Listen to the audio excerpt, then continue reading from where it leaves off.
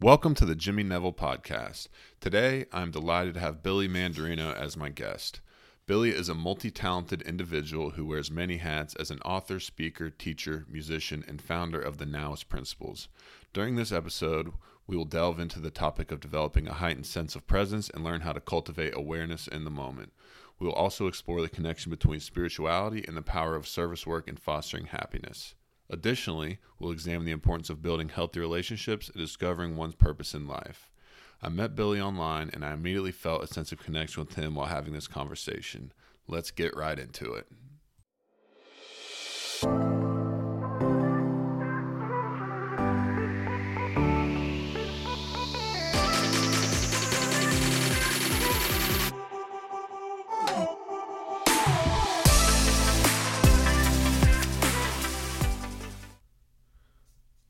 All right, Billy, welcome to the podcast. Thank you, Jimmy. I appreciate your efforts and your new podcast. I'm excited for it to come out to the world, and I'm happy to be one of your guests. Awesome. Thanks a lot. So the first thing I want to ask you is if you just want to take a few minutes to talk about who you are and what you do to give the listeners some context. Absolutely, yeah. My name is Billy Mandarino. I'm the Now-ist. I've written a book that came out in 2018 called The Now-ist. And since then, I've had 2 live events. I've been all over the world giving keynote speeches and talks, coaching. I coach high schools, middle schools. I do individual coaching. Got over 500 videos on my YouTube channel. And I continue just to be of service to this world that's caught up in stress and overwhelm and anxiety and fear. And it's my mission to teach people how to live in present moment awareness, not as a religion, Jimmy, but as a way of life. It's a practice. And to be a Now-ist is someone who lives consistently in the present moment, out of all those worldly trappings of fear and anxiety and worry, and lives with your present moment awareness in intentional living, out of those feelings that take us out of our presence. You know, our present moment awareness is the most powerful energy you have. And if we connect to it consistently, I make the claim in my book and in my teachings that 90% of my day, I live in present moment awareness. 10%, it hits the fan, I get stressed out, things happen in the world, but I correct quickly. And living in that ratio really creates abundance in your life, emotionally, socially, spiritually, financially. Problem is, most people live in the inversion of that ratio. They live in 10%, they'll do a meditation or a prayer, go to church, or have some practice, and 90% of the day they're living in stress and overwhelm and outcome thinking. So to be a Now-ist is my great mission, and I'm honored to be of service to all those interested in learning how to live in this manner. Yeah, that's such an interesting statistic. 90% of the time you're able to be in the present moment, 10% you're not. Do you find it the more you let it slip away, the harder it is to get back into the present moment? Or do you have any specific techniques that you use? I'm sure we'll talk about a lot of those today, but to help get into the present moment. Yes, exactly. That the problem is that you've heard it being called before the monkey mind, right? You're always swinging from branch to branch to the next thing, to the next outcome, to the next ambition. And I've learned that my motivation disappeared probably 10 years ago when I studied and practiced deep teachings and spiritual books and context that was about living out of the world, and living in your present moment awareness. And when I did that, I realized that the key to shifting out of the physical gravity of time and the world is your habits. You have to have a consistent series of habits. William Wordsworth is one of my favorite poets. He says, "Not choice, but habit rules the unreflecting herd." We're all ruled by our habits. And if when I coach people, when I give people teachings in person or online, I do Zoom teaching as well. I always say, first thing, let me look at your habits. How do you start each day? What are you doing throughout the day? Your habits rule the unreflecting herd, as Wordsworth says. And to stay in present moment awareness, it's something that can be taught. And it's like your subconscious mind takes over, where the present moment feels like that fish in the water. You feel just at home. And it feels so uncomfortable to be in stress and overwhelm that you instantly, your physiology, your mind, your presence feels that energy of negativity, and you quickly overcome it by, oh my gosh, I'm coming back to this moment. I'm out of time, living with my imagination focused on what it is I want. And then the breath, of course, you've heard it millions of times. The breath is the quickest way to take your physiology and get it out of this monkey mind and back into the present moment.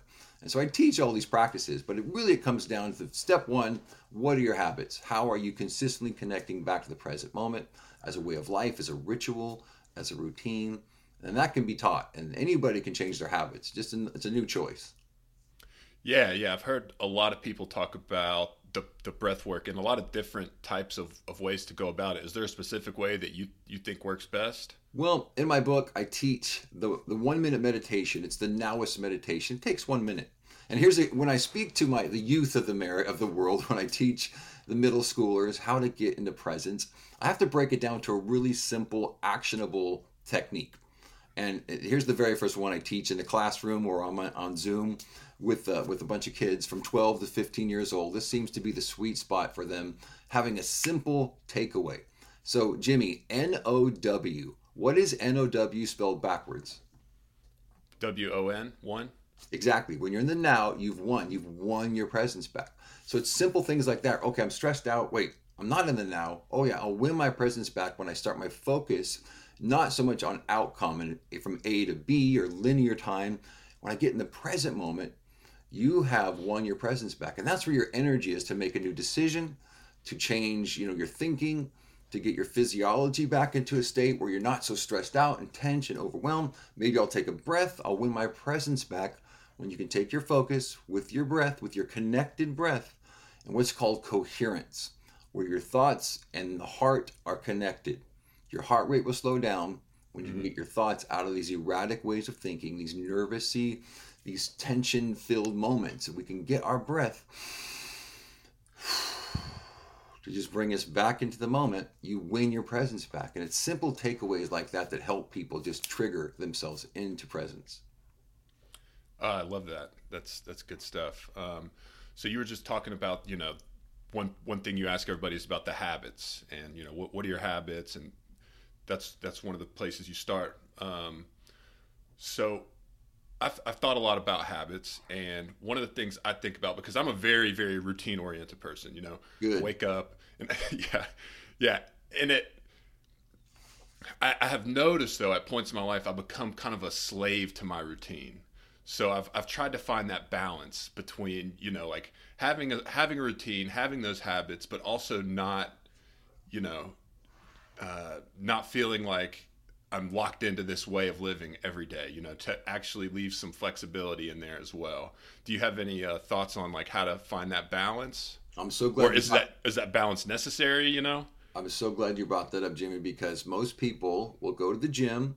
Like here it is. We just passed New Year's, and people they say I guess that 30 days after you start a New Year's resolution, you break it. There's some statistic about that, where people have a hard time sticking to it. There's no stick-to-itiveness in them because it's just a new routine. It's a new habit or something that becomes hackneyed or old, and they get burnt out on it, or they're just not inspired. That's why I don't believe in motivation. A motivation is fleeting. Inspiration is not fleeting. Inspiration comes from the source. It comes from your heart. It comes from your gut. It comes from your connected energy into what the truth is about you and about your inspiration. And your motivation comes from something higher than, this physical world. That's why I believe in inspiration. And when you're inspired, it's easy to keep going. You have a big why, right? Like if you're trying to lose weight, if you're trying to get back in the gym, it's the new year, you want to lose 20 pounds. Like, okay, I'm going to change my eating habits.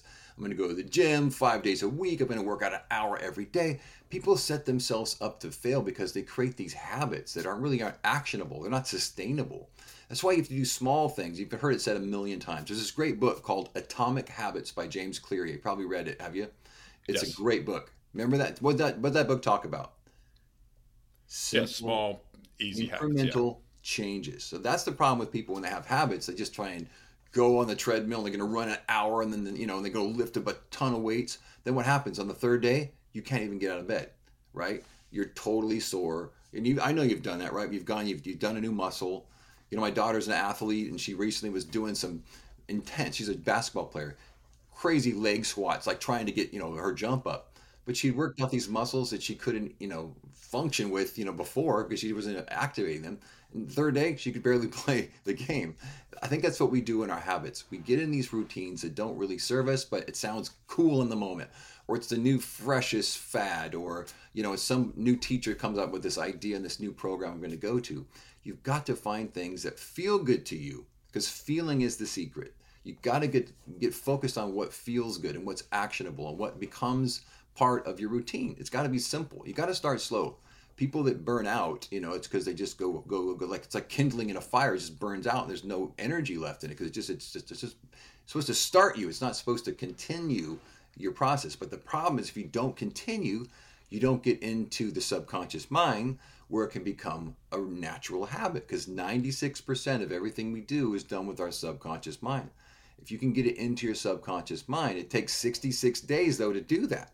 You won't maintain a habit unless you've done it for 66 days. So that's just scientific proof again about how human neurology works and human nature, and how you need to integrate it into your system so it becomes natural to you. And that's when a habit becomes a way of life, and that's when it gets into your subconscious mind. And then getting out of stress as a Now-ist becomes so easy, because every morning I get up, I have this routine, I have this gratitude routine, this breath work, this meditation, this physical activity that I do, just connecting back to the whole connection of your mind, body, and spirit. That then ingrains into your system, and it feels so foreign to not do the new habit, because that's who I am now. Yeah. So many things about that book were jumping out at me while you were talking about that. James, Atomic Habits. Yeah. With James Clear, like 1% better each day, and make something a part of your identity by, but yeah, that's an awesome book. So if you want to talk a little bit about, is there any notable moments in your life that made you the person you are today? Oh, yeah, I have a pretty recent one.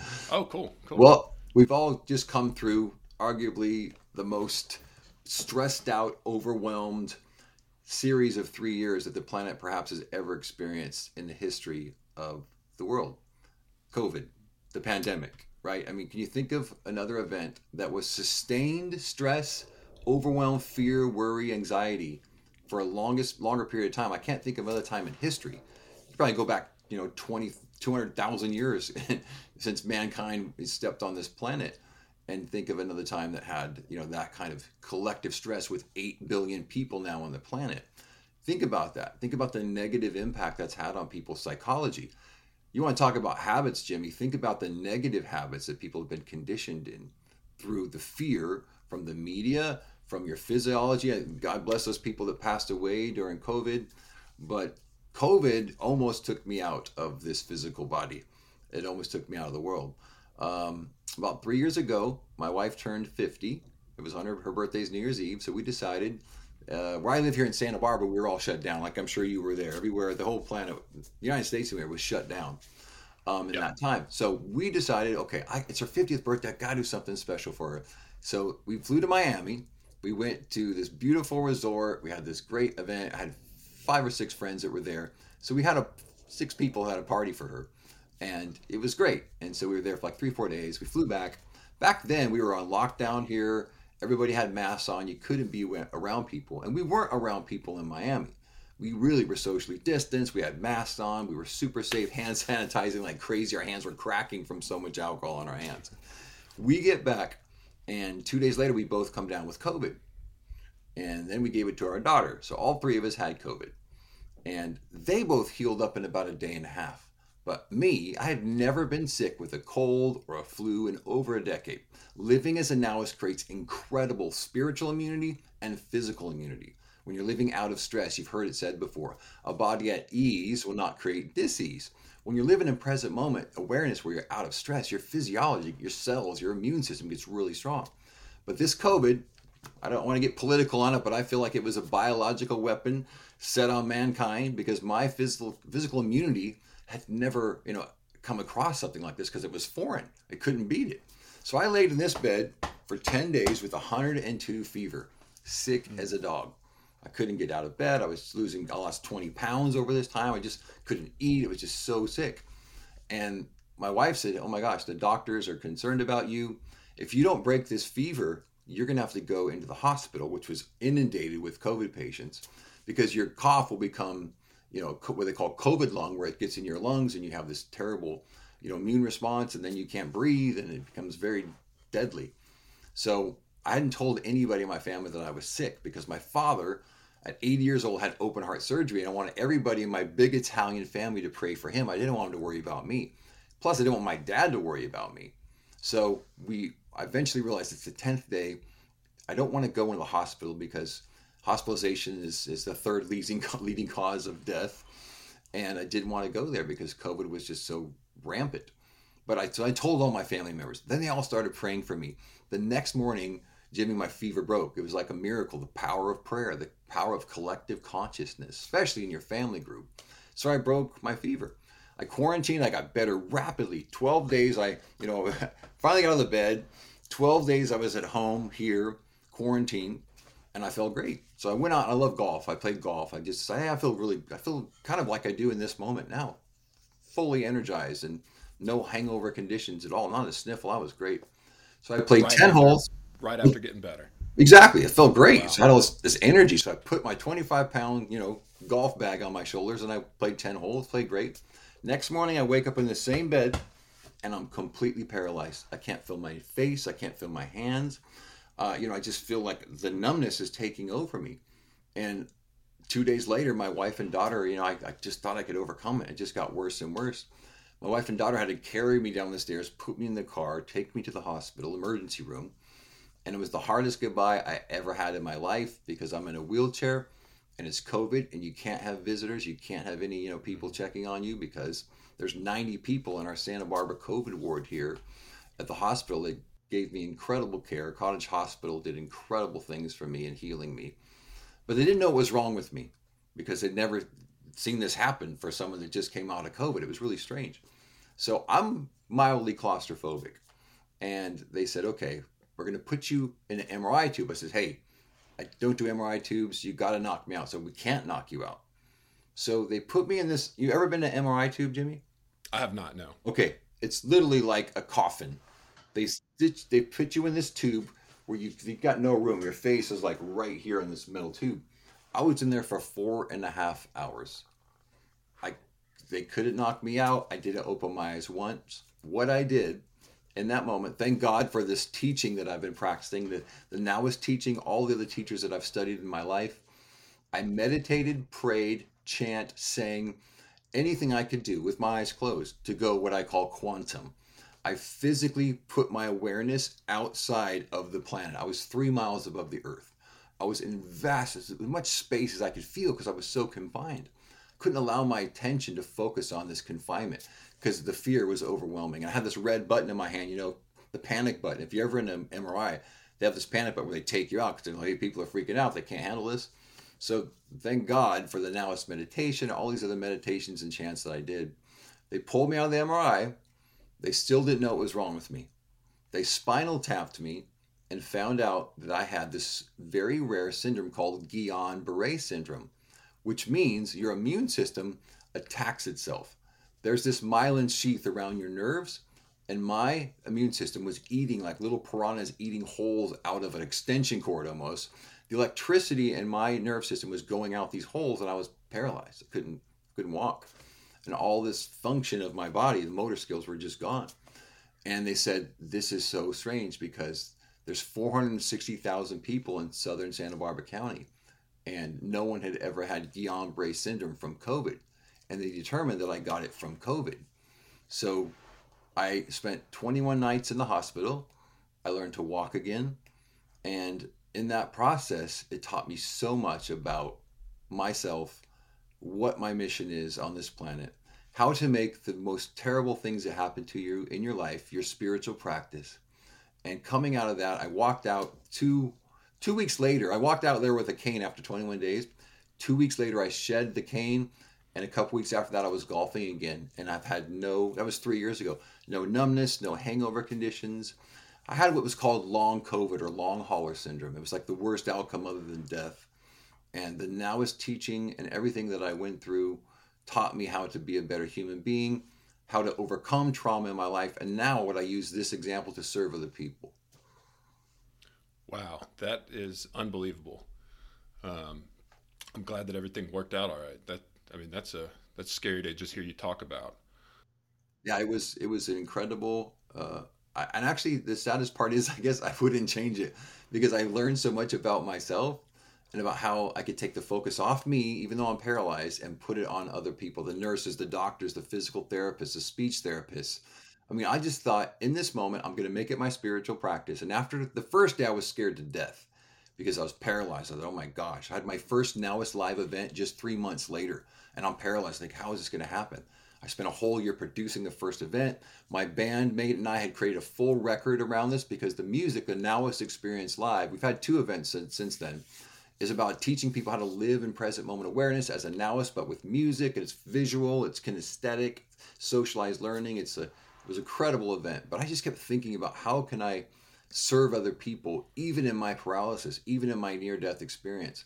And by taking my attention and putting it on them while they're helping me, I got better faster. It's counterintuitive. We always think, oh my gosh, I'm sick, I'm broken, how poor me, help me, I need. But if you can flip it and think, okay, in my desperation, in my illness, how can I serve other people? You get better faster. Yeah, yeah. So something keeps coming to my mind as you're talking about this stuff. I About a year and a half ago, I had an experience where I was having some pretty bad chest pain, and it turned out that it was just muscular. But I went to the doctor, had it checked out. It was pretty scary, and they had me seeing a cardiac specialist to do an EKG and all that stuff. And I was talking to the doctor after everything had happened, and I was telling him like I've been having some like serious like stress and like anxiety and panic because of this. And he was telling me, that you're fine. And then he basically just told me, he's just like, Chill you out, can't dude, right? right, right. Yeah. He was like, chill out. You can't really do that. And I was like, I wish it was that easy. Like I Yeah, know that in my head, I know that being stressed out and panicked isn't going to help it, but like, yeah, that's just where I'm at. right. And one of the things he said is like, and this is actually it was very simple, but kind of profound, is like, you have to figure out a way to get out of your head, and at the time, like, I guess I was spending a lot of time in my head. So I remembered that, like, one of the ways that I combat anxiety and stress is by just doing things, cleaning the house, like staying out of my head and stuff like that. And as you're talking about this stuff, like, I keep thinking about that because a lot of the things you're explaining, it seems like, are subtle tricks to get outside of yourself or outside of your head, or to be of service to others. So that's super That's cool. it. And it's there's this thing called the law of attraction. I know you're doing a lot of deep work and self work, and you've probably heard of that. There's this universal law. It's a law of attraction. The sky is blue. There's gravity, right? Water's wet. There's these universal laws, and the law of attraction is never broken. So whatever you focus on expands. Wherever you put your attention, that's going to grow.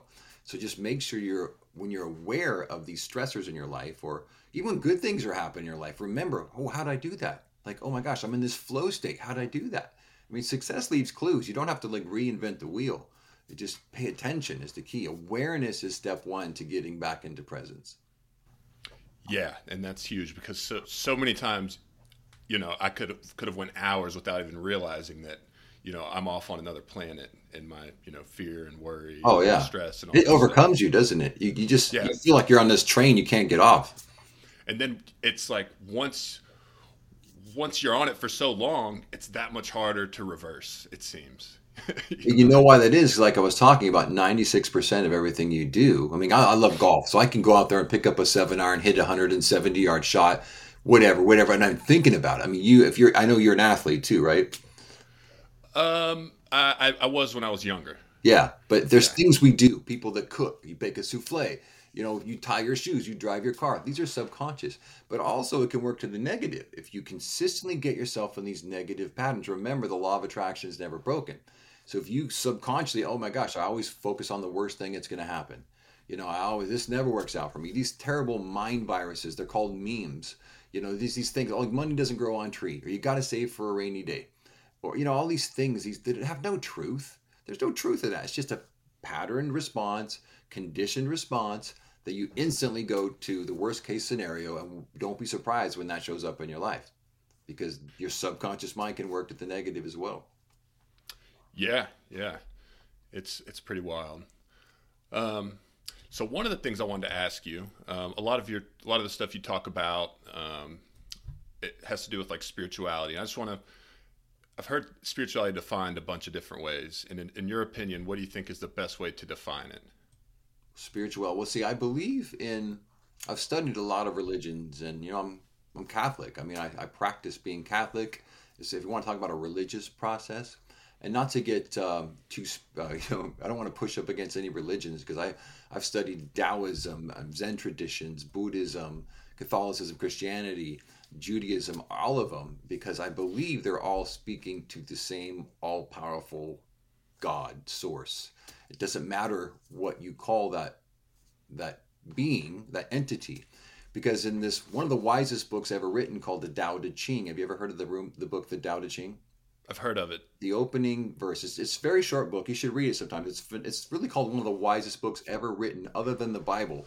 It's the second most published book in the world, other than the Bible. In the very first opening verse, it says, "The Tao that can be named is not the Tao," meaning Tao is basically God. So you can't name it. And the problem is we try to name it and just, no, this religion's better and this is my God and my God is separate from you and you are not part of God because you're just a sinner. And these man-made constructs that keep pulling people out of their spirit and out of the energy of the source, which is the connection to the greatest, highest entity, energy source that is God. And I believe spirituality is connecting to that consistently as a way of life.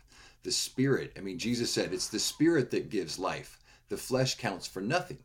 So the flesh is this physical time-bound world where stress and, moth and rust and dust, it also says, we'll eat it up. But the spirit is where people need to live. And it seems like religions want to separate people and spirituality just wants to unite them. And that's been my experience. So the Tao Te Ching, which is a wonderful book, it speaks about nature and how nature is in spirit, how God is in spirit and you are in God and God is in you. And another great quote from that book is, you're not doing anything, you're just being done. And you think about it, I mean, what's growing your hair, Jimmy? What's growing your fingernails? What's growing your awesome beard? Are you trying to do that? Are you putting energy into that? No, there's something grand and great and that's overpowering you.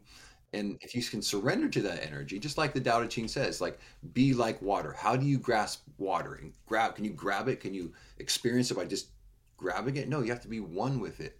You have to flow and become one with water to experience water. They call it the watercourse way as a translation of the Tao Te Ching. But wisdom like that, it's spiritual. It's not a religion that is so separating for people. It's uniting when you think of the spirituality of yourself and the spirituality of any good teaching. It always wants to connect you with something greater than you so that you can become one with it. Yeah, yeah. That's some of the definitions I like that definition of spirituality. Some of the definitions I've heard, like one of the ones I liked a lot was, just, and I think it goes directly in alignment with what you're saying right here is how I connect with myself, how I connect with other people, and how I connect with the world around me. That's it. That's the greatest energy, the source, the infinite, the divine mind. There's this great book called A Course in Miracles. I don't know if you've ever heard of it. I feel like I've heard of it, but I have not read it. It's a phenomenal book. It just says, your mission on this world is to think like God thinks. You should learn to think like God thinks. To me, that's my mission. I just want to learn to think like God thinks, like the divine mind. Like, how can I continually think like God thinks? And you think about it, God would never put stress, worry, fear, overwhelm, anxiety, worrying about outcomes and, worrying about what other people think of you, feeling separate from other people, wanting to attract more things and care what people, are going to, what kind of opinion they're going to have of you. I mean, I want to think like God thinks. I think that should be everybody's mission. Learn to think in the higher ways that we get caught in this physical time-bound world.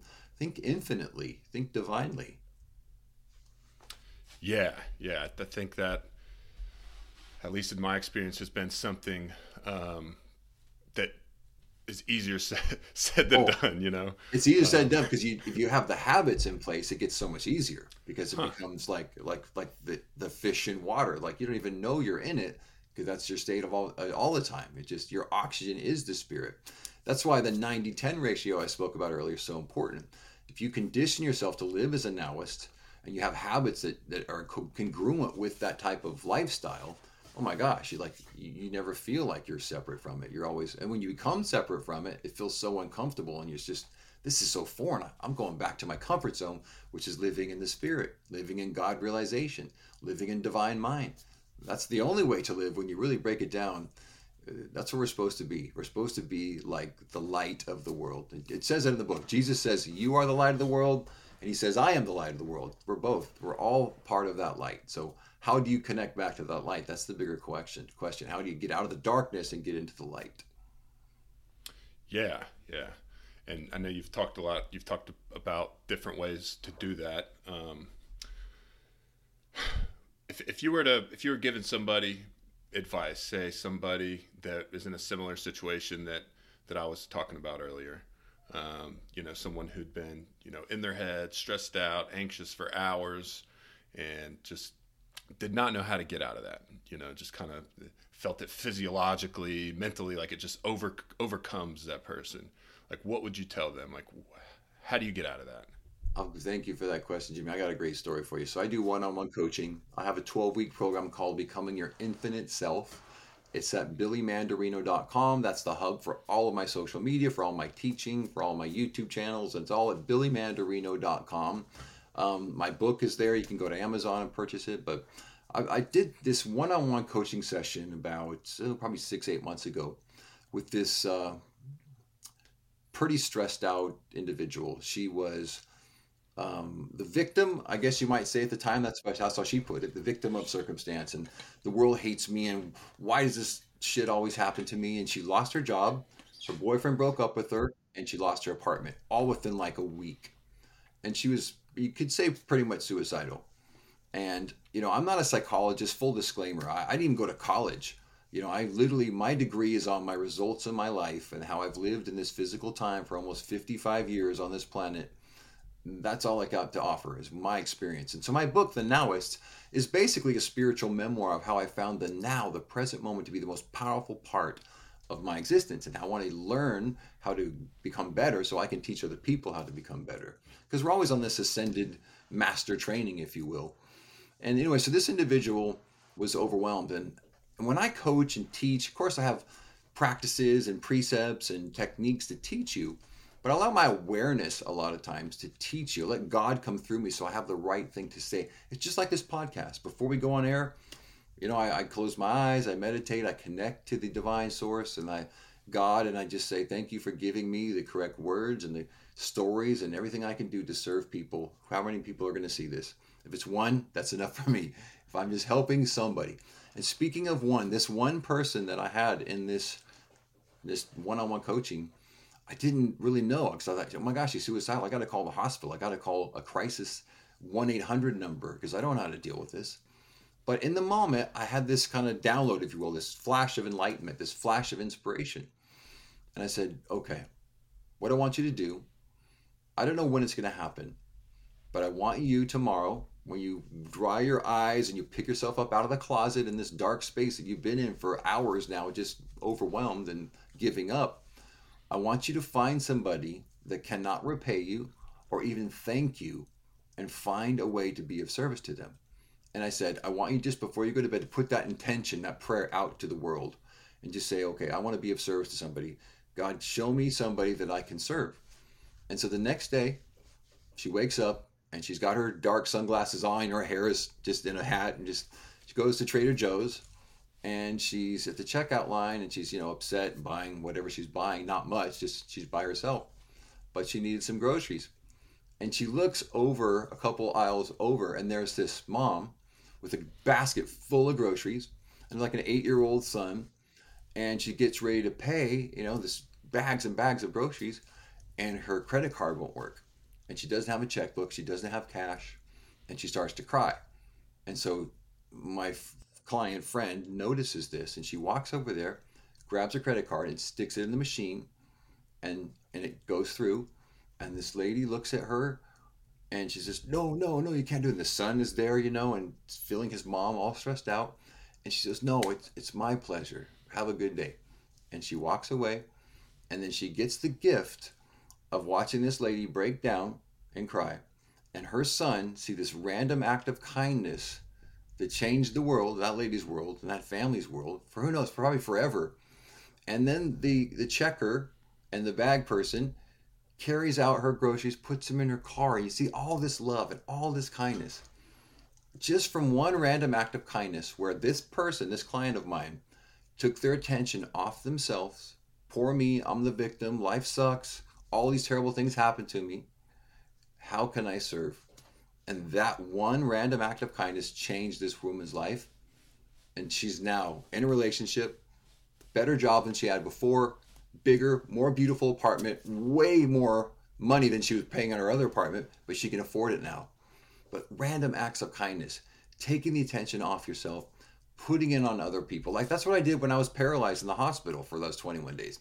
I thought, okay, the first day I was scared, I was traumatized. I thought, what am I going to walk again? Am I going to be able to hug my daughter, my wife? Am I going to be able to walk my dog? Am I going to play golf again? Am I going to my seminar? Can I go teach? I thought, no, I'm going to use this opportunity to serve other people in my rough situation. I'm going to put the attention on them, and then I got better. It works every time, Jimmy. That's awesome. I love to hear stories like that. I think a lot of it too, in my experience, has been about intent. You know, if I'm helping someone else with the intent of like I genuinely want to help this person make their life better in some way. That's it. It doesn't take a lot. It could be small. I mean, how easy it was for that girl. How easy. She had the money. Just to, I mean, and you cannot even, and there's a Harvard study on this, and I love this study. Came out years ago. It just says when you experience a random act of kindness, right? Like if I was to see a homeless person on the street and I give them my leftovers, right? The serotonin is that positive, right, hormone that makes you feel good. The serotonin level goes up in me, and as this equivalently goes up in the homeless person. But the person walking by in the streets witnessing my random act of kindness, the serotonin level goes up in them exactly the same amount from the recipient and the giver. That's how you change the world. Random acts of kindness, because everybody gets the benefit. And there's science behind that. There's proven science how that helps. So serotonin makes you feel happy, right? So Yeah. feeling good and feeling God, I believe, are the same thing. So let's feel good. Yeah, it's like a ripple effect. You know, like just one small act of kindness can just have such It a seems so impact, right? insignificant, but if we do that as a way of life, just in the law of attraction activates, you'll never run out of money, love, jobs, places to live, ways to serve. Your life will be never be the same. You got to make it a way of life, though. You can't just do it every once in a while when you're down and out. Right, right. And I think the inverse, like not to be a Debbie Downer, but the inverse is true too. You know, like if I'm being negative, like that can have the same type of negative ripple effect. Don't be surprised, like when you spill toothpaste on your shirt, you run into the garbage can pulling out of the driveway, and then you go to work, and there's all this work that's stacked up there, and the boss is mad at you. Me, it's the law of attraction. Whatever you focus on expands. Energy flows where your focus goes. I love it. Okay, so to kind of take a turn here, there was some stuff I was reading on your website and some other places. So one of the questions I want to ask you is, what are some of the key components to having healthy relationships? That's one of my favorite topics. I recently did a YouTube on that because I find that relationships, or everybody's got relationships with your loved ones, with your significant other, with work, co-workers, your boss. There's so many people that connect to other human beings because we're meant to connect with people. We're not supposed to be alone. We're not supposed to just live in this island unaffected by other people. We have to create relationships. And I've interviewed 100 couples in my book, The Now-ist. There's a chapter called The Relationship, Sink or Sail, right? The relationship, we're all in this boat together. So the 100 couples that I interviewed, they all gave me great answers, very similar answers you've heard. Don't go to bed angry, have a sense of humor, be kind. But I realized that this one couple, this couple have been married 40 years, gave me the best answer, and it was really simple. But it hit me like a bucket of cold water because I thought, oh my God, I've been searching. Because my wife and I have been married for 28 years. And it's because I'm always working on it. I want to be a world-class husband, a world-class dad, because I work on it like I work on anything else. And I always interview people, read books. I want to learn how to keep, because 60% divorce rates, that's not going to work. I'm from a divorced family. God bless my family. I got 6 brothers and sisters, an amazing dad.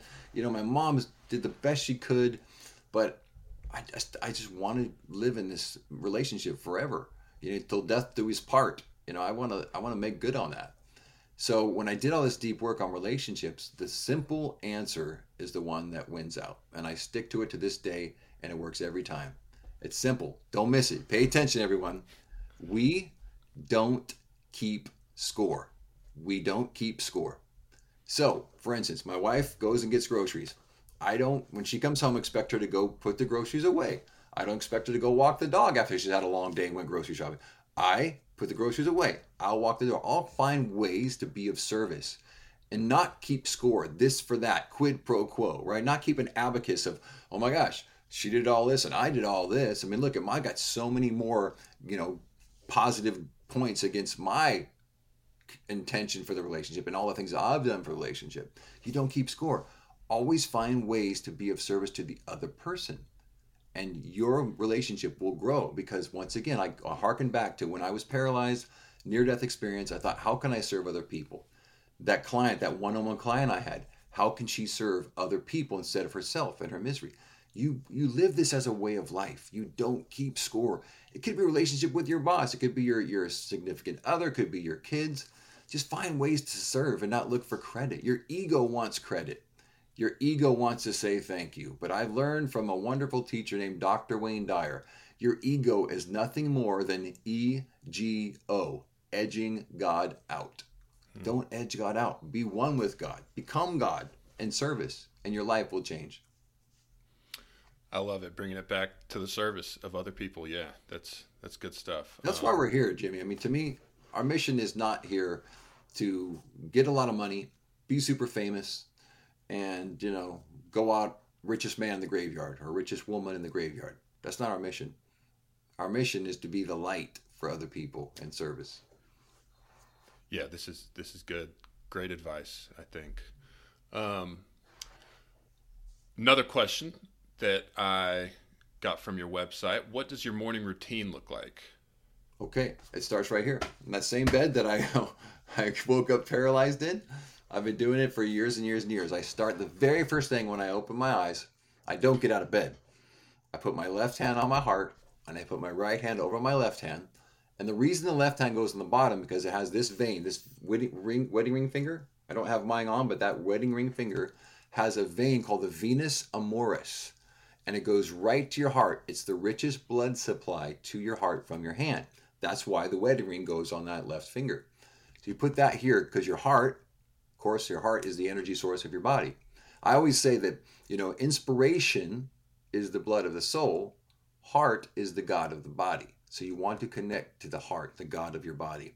Your right hand goes on top, and I close my eyes, and I just say a prayer of gratitude. I'm thankful for everything in my life. I charge my day, I prime my day with gratitude. And I'm just imagining all the people I'm sending love to. I'm so grateful for everything in my life, and I send this light out to the world. Then I wake up, then I we live close to the ocean here in Santa Barbara near the beach. So I go to the slider, and I look out at the ocean, and I do the Now-ist meditation, which takes 1 minute. And to learn it, it's not something I can just teach you here. It's involved, but it only takes 1 minute when you learn it.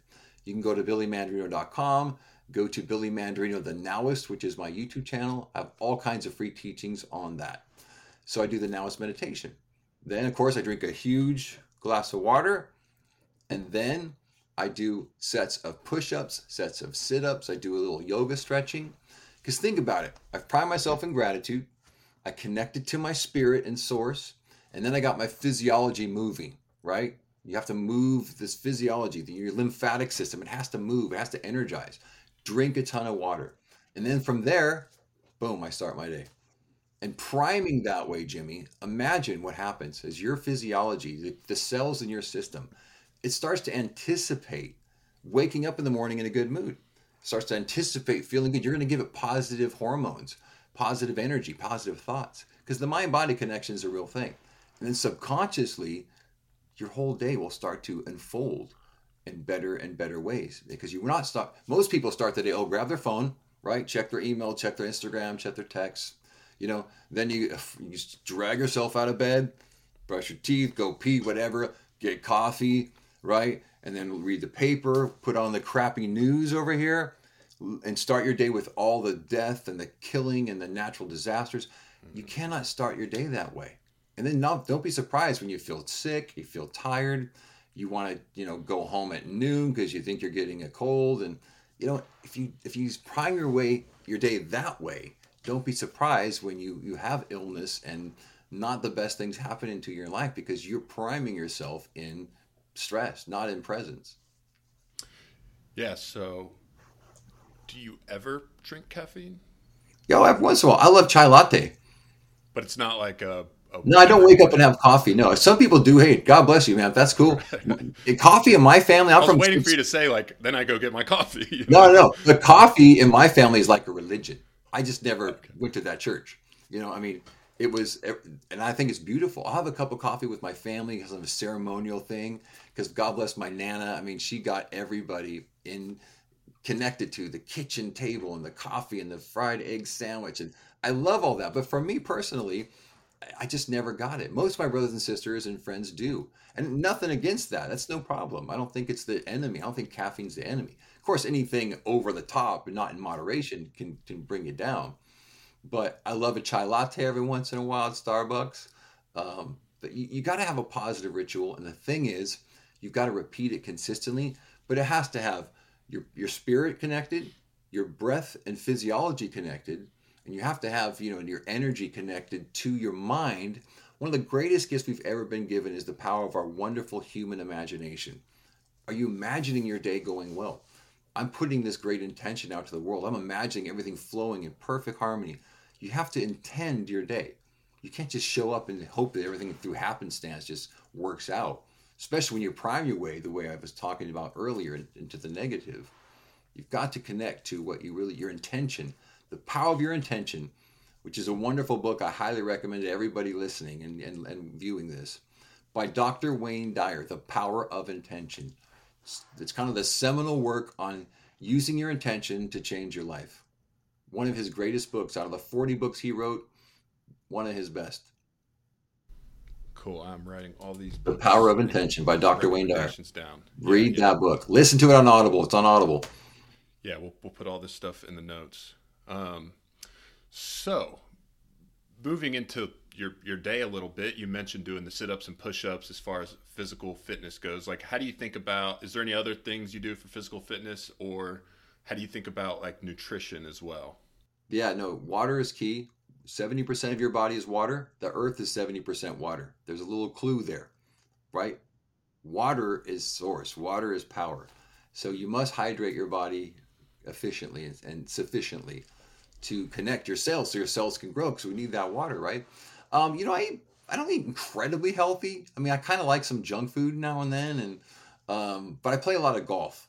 And once again, I carry that 25-pound bag on my shoulders once, twice a week, and I walk 6 miles with it. So I don't hit the gym. I do the calisthenics and the stretching and the push-ups and sit-ups that keeps your muscles toned and energizes your system, and it starts your lymphatic system, which needs that motion, needs musculature movement to move the lymph, and the lymph helps take toxins out of your system. So I'm a big believer in deep diaphragmatic breathing and of course moving your body so you can move the lymph system and get the energy of your system rolling, but using the power of your intention.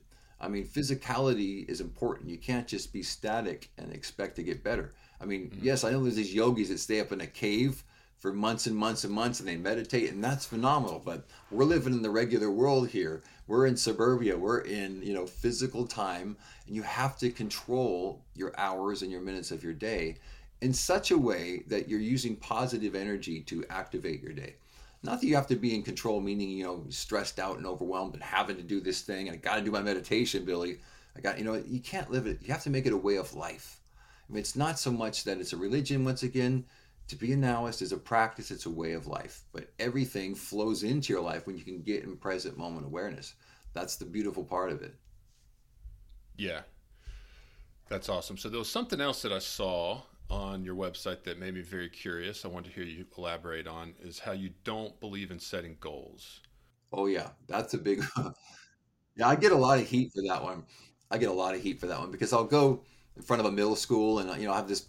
hour-long presentation, and I always see the parents that are watching, or the teachers, like, hey kids, don't set goals, right? And then of course I have to elaborate on it. I can't, but I say that because I need people to feel like the punch that is, because goal setting is so much in the world.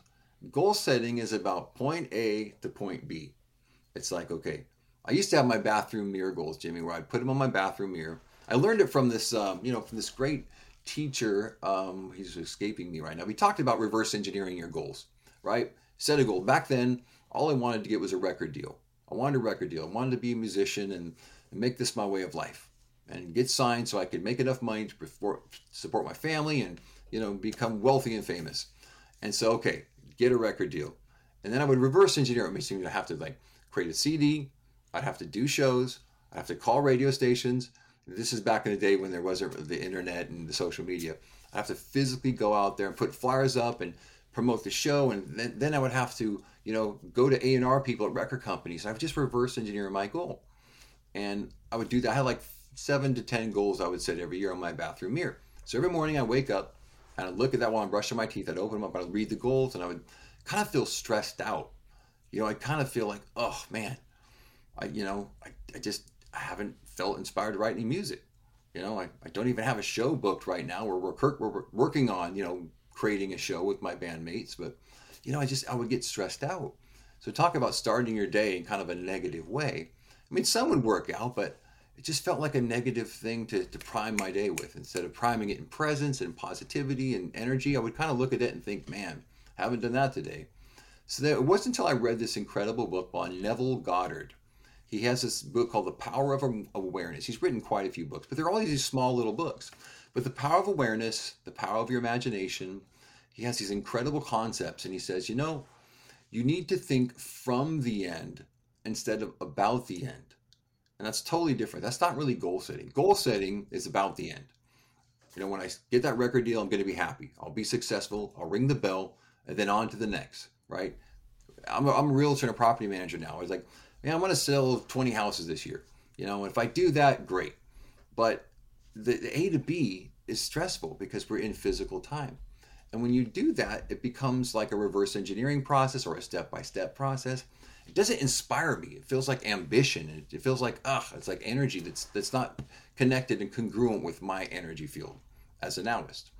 So when I learned to think from the end instead of about the end, two significantly different things. About the end is point A to point B. I want to get the record deal. I got the record deal. I'm done. From the end is before I wake up every morning, before I get to bed every night, I use my imagination, my subconscious thinking, my subjective attention, and I would imagine that, for instance, I want to sell a house, and I just got this listing. I would see this family. It's Christmas time. I'd see the tree.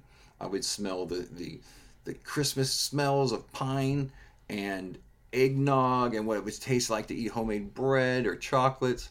And I would see the family around the Christmas tree and their love. And I would imagine I'm walking over there Christmas morning, giving them a gift to congratulate them on this new home that I just listed. But I would do it every night and every morning before I opened my eyes, using my imagination. And then I'm priming myself. So when I wake up, I can't believe the house isn't sold. That's thinking from the end. About the end, once again, it's a goal. I got to do open houses. I got to send flyers out. I got to email people. From the end is every morning and every night. I'm priming my subconscious mind. So what happens, Jimmy, is the universe will conspire to line up with the power of your intention and your imagination. It's called synchronicities. Synchronicities will show up in your life. You think that these random happenstances, these random occurrences, but the truth is you were priming yourself because you were thinking from the end. So when I talk to these schools and these kids, these 12, 13-year-old kids, I'd say, hey kids, don't set goals. I would explain to them just like I did to you. Thinking from the end, not about the end, means you don't have a goal. The now and goal setting, they don't line up. The present moment and goal setting. Goal setting is out there. It's two-ness. And I always answer this question to people that are yoked and can understand it. How could the God of oneness ever recognize two-ness? The God of oneness would not be one if the God of oneness recognized two. It's duality. It's separation. You have to live, once again, when you're in the now, you have won. You've won your presence back. You have to think from the end instead of about the end. Is there smoke coming out of your ears? Do you understand that concept? Yes, I do. I get what you're saying. And so, yeah, so what happens is these teachers go, oh my gosh, you can't tell a 12-year-old they can't set goals. You can't tell a 16-year-old wanting to go to college you can't set goals. I said, yeah, you can. Because trust me, they'll have less stress, they'll have more success. If you really, it's all about getting the goal. If you can, athletes have been doing this for years, decades. Imagination, visualization, right? Pictures, imagining the glove, right? Pro bowlers, all those pro bowlers use imagination for their success.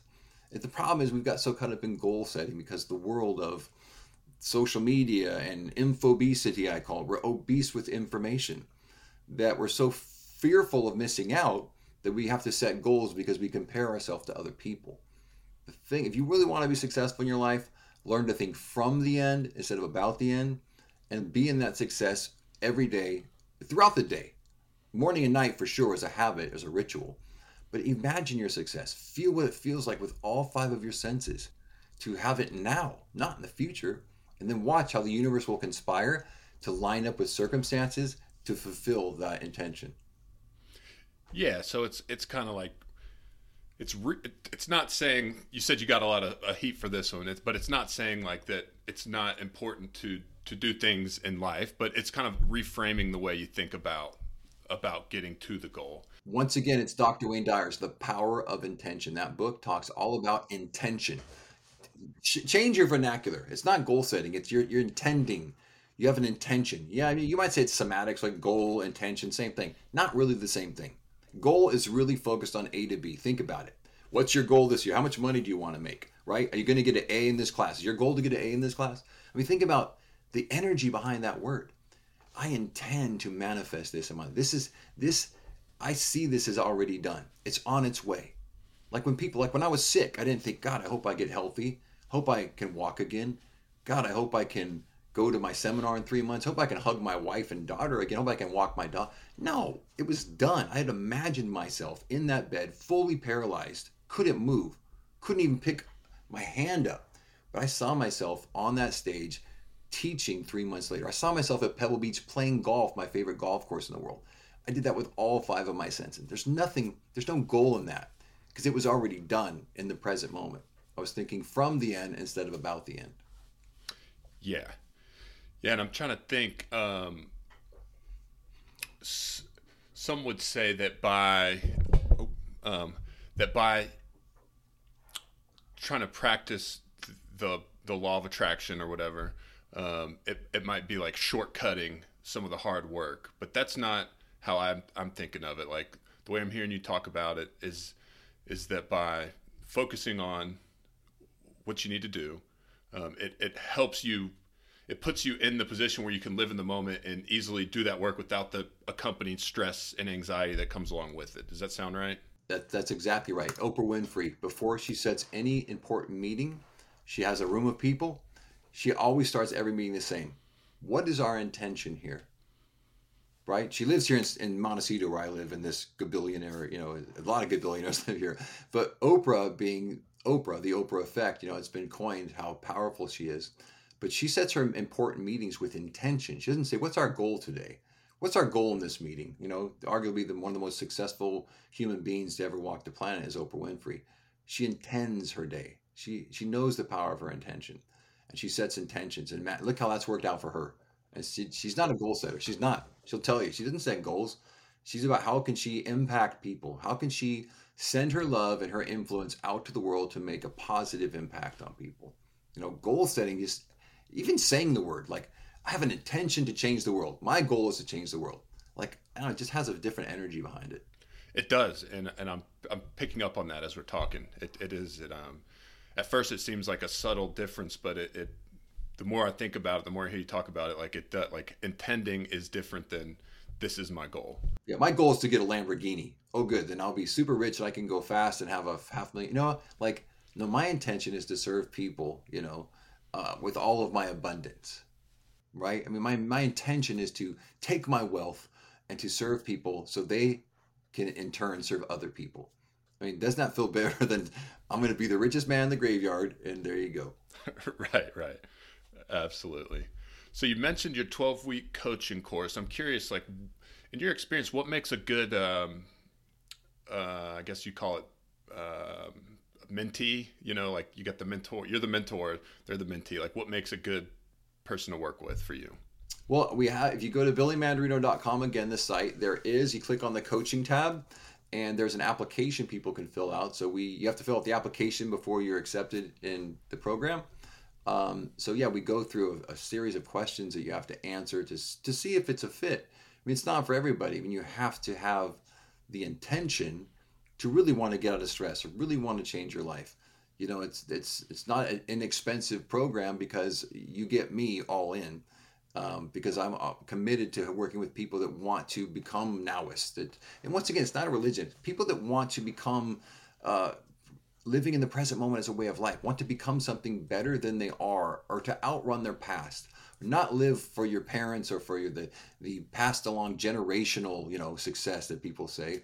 I want to be better than my dad or my mom, or I want to have enough money to buy my mom and dad a house. It's like, I want to make sure people are coming into the program for the right reason, so they can get better, so that they can help other people. It's literally about paying it forward to me in this mission.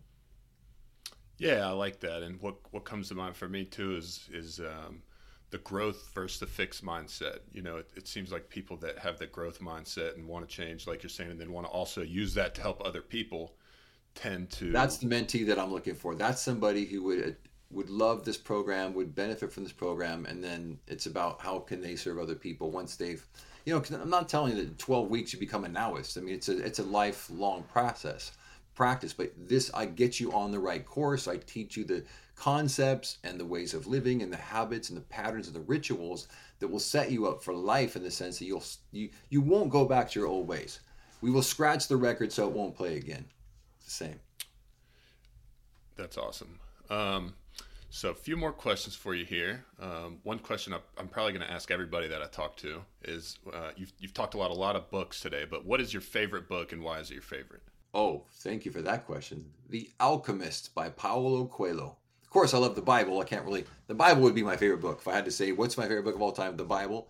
But Paulo Coelho's The Alchemist, which is a book that it's only like 160 pages long. I would say the Bible or Tao Te Ching, because those are incredible life-changing books, but those are deep studies that take years to kind of, dive into. The great thing about The Alchemist by Paulo Coelho is that it is a story of somebody looking deep within themselves and then going into the world and trying to find it in the world, and realizing that it was an outward journey. They thought, I got to go out and make it happen like we all do. The reality is it's a step in the direction of you. This book is an analogy. It's a parable. It's a brilliant story. It's the 5th most published book in the history of the world. It's been translated into 69 languages. And I highly recommend to everybody viewing, listening to this, go get The Alchemist. You can get it on Audible. Short read, 150 pages. But if you haven't read The Alchemist, it'll change your life, because it'll open you up to what's possible and how you should be spending your days in this beautiful story written by Paulo Coelho. Yeah, I've heard about this book so many times and tried to. You haven't read it yet? To read it and just haven't. Oh my gosh, yeah. No. Well, I think 80% of people now are too, right? It's not like a very big book. No, and literally go get the Audible. Like Jeremy Irons, who's got this cool, incredible voice, famous actor Jeremy Irons, reads the Audible version. Just go to Audible and pick it up, and when you're working out, driving, and in the office, just put it in and listen to it. It's amazing. Like I've read it, 10, 15 times maybe. It's just phenomenal. And my book, it harkens to The Alchemist. My book opens up talking about the Alchemist. Chapter 1 is about The Alchemist. And how that book is so transformational. Obviously, it's the 5th most published book in the world. It's got to have some impact on the planet. Yeah, I'll definitely check it out. I'm glad for that reminder. So before we pressed record earlier, I was talking to you a little bit about how, like doing this podcast is something that I've been just thrilled about. I've been really excited about. I woke up this morning just like ready to go. And my question to you is, how do you find your purpose in life, or how do you find what it is that you love? I mean, we've talked a lot today about being of service to others, but you could do that in a lot of different ways, and some ways are going to be different for other people. Like, what would be your advice to somebody? To find their purpose? To find their purpose, or what it is that they love doing, yeah. I have so many people ask me that question. That's probably I would say the top question I get when I coach people one on one is like they want to find their mission, their purpose, what their desire is to live in this embodiment, in this moment, in this brief moment. They call it, someone's called it the parentheses in eternity. I forget who said that, but I like that as a example of human beings living in this world. And it sounds corny. You've heard it many times, but we're human beings, not human doings. And usually that's the first takeaway that you need to have. Well, you're in this seeking mode. You're always trying in this outward journey, kind of like the alchemist. You're in this outward journey trying to make it in the world. But the reality is you need to look back into yourself, reflect into your heart center, into your imagination, into your gut, which I believe is, when you're on your knees praying to God, praying to the oneness source for a healing, for direction, for relationship repair, for money, for healing your aunt that's sick, that's an outward prayer. The prayers are answered when you trust your intuition and your gut for the next thing, or the answer will just come to you. Or divine mind is always here. I don't believe we're separate from God. We are one with God. So to live in that oneness, but to allow your intuition, your gut, and your wonderful human imagination to give you flashes of images and pictures and inspiration, not motivation. You can't be motivated to do something, because motivation is fleeting. It'll burn out. You'll eventually, yeah, you might be able to do it, but then you have to take coffee and drugs and cocaine and whatever you need to do to kind of keep doing. People are so motivated to make it, but that's a recipe for disaster. That's a recipe for burnout. The inspiration is within you. Your purpose is within you. You just have to get all the layers away, all the fog and the clouds. You need to clear it. But your present moment awareness is how you clear that fog. Then when you're in this moment and you get clear and you're breathing and you're in this deep meditative state, your purpose comes to you. Your inspiration comes to you. It harkens back to what you're meant to do in this body, in this brief, in parentheses and eternities, this moment you're here on this planet. You'll find it, but you can't push and try to get it. You can't do things to find it. You have to allow yourself to be a human being. You have to be in stillness. I think it was Herman Melville. It said, God's one and only voice is silence. So when you can get quiet, very peaceful, still, eyes closed, in a very comfortable position, breathing deep into your belly, into your diaphragm, just releasing all the tension and the gravity of the world, your purpose comes to you. It comes in images, it comes in ideas. It's easier than you think, but we just get so caught up in what I call infobesity. We're obese with information, which adds so much stress and overwhelm and anxiety and outcome and goal setting, that when you are in that world, it's hard to find your purpose. But it's easier than you think. The problem is it's so easy that it's difficult, if that makes sense. It does. It does make sense. Yeah. So last question here. What's next for you in life? You've talked about, you wrote a book a few years ago. We're just getting out on the other side of the 3-year COVID period you talked about. Do you have it? I keep wanting to say goals, but do you have any big intentions coming up? So, yes, I do actually. Yeah, okay. I do. So we've put 2 live seminars on. We did one this last year in May. They're a year long. My band, we spent a year in the studio creating original music for this event. We've done it twice, the same event. It's gotten better every year. Last year we streamed it all over the world. So if you go to billymandarino.com and that top banner right there, for $22 you can click it and you can see 20 hours of teaching, my band performing, socialized learning. For $22 you get 20 hours and $125,000 production that we put together, me and my team, to serve people in the world to learn how to become Now-ists. And it's done through music, it's done through socialized learning, it's done through breathwork, meditation. It's just the connection that we created was incredible, and you get the benefit of that if you just go to billymandarino.com and click on that top tab, and you can see the download, stream the whole thing. It's powerful. But for me, we have other events coming up. We haven't planned them yet, but I know another one is coming up. Once again, I'm allowing the power of my intention to show me when it unfolds. But right now, what I'm really inspired about, the next thing for me, is working on a screenplay, the movie version of The Now-ist. I'm working with an incredible writer, a good friend of mine. He's written 20 books. He's got an incredible gift for the word. His name is Michael Bowker.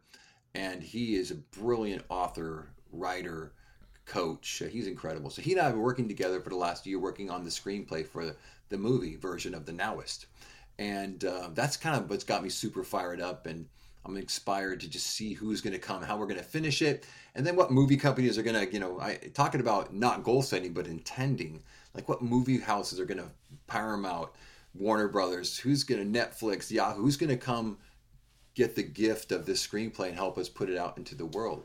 Because 10% of people read books, but the other 90% watches movies.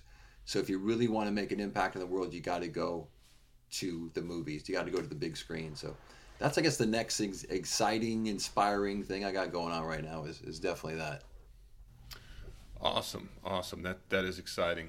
I've never thought of it in that way. Like 90% of people watch movies, 10% read books. So It's actually, it's not mine. That's the fact, actually. Yeah, that's it. Yeah, I Only think 10% of people buy the books, literally. yeah, yeah. I just saw that the real popular Mark Manson book, The Subtle Art of Not Giving a Fuck, is being released in a movie, and I thought that was really cool. Oh my! So, Hey, do you know who Wim Hof is, Jimmy?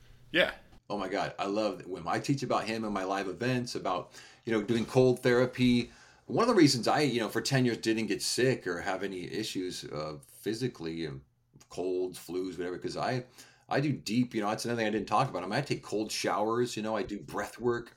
Wim Hof is amazing. So if you don't know who Wim Hof is, they call him the Iceman.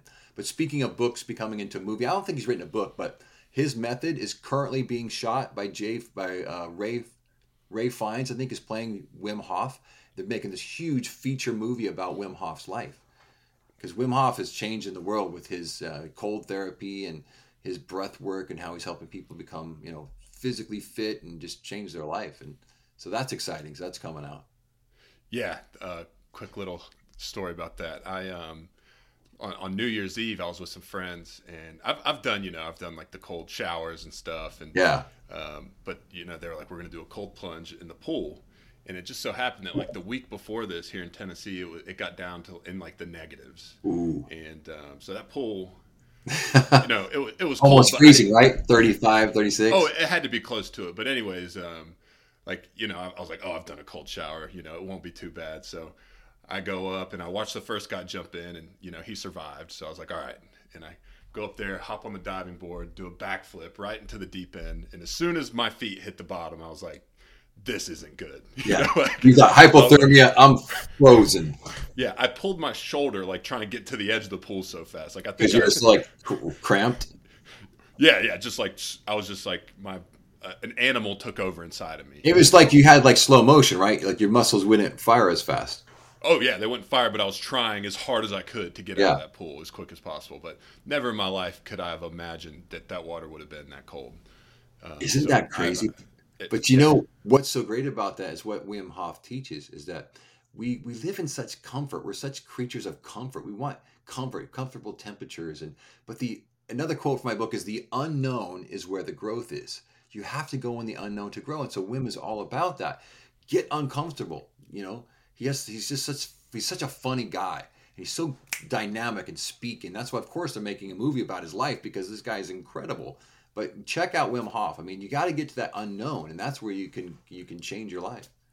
Yeah, I saw a clip of him not too long ago where he was talking about a time where he was, swimming under thick ice and his eyeballs froze, and he couldn't get back to the hole in the ice to get back out, and he said he felt himself just kind of like dying.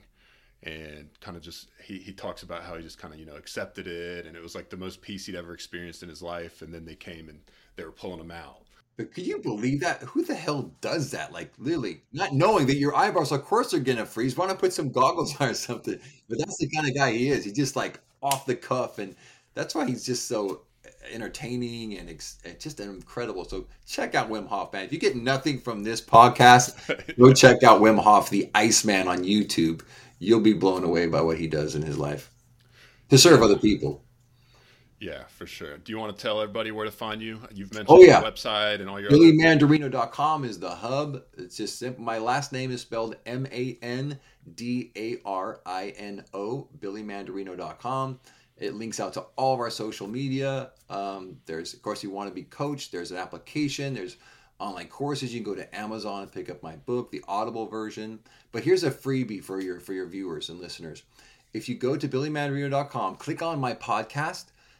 The first 1 through 18 episodes are my book. I read the book to you. So if you're in your car, you can buy the Audible version if you like, but you can always just click on any episode and get coaching instantly for free.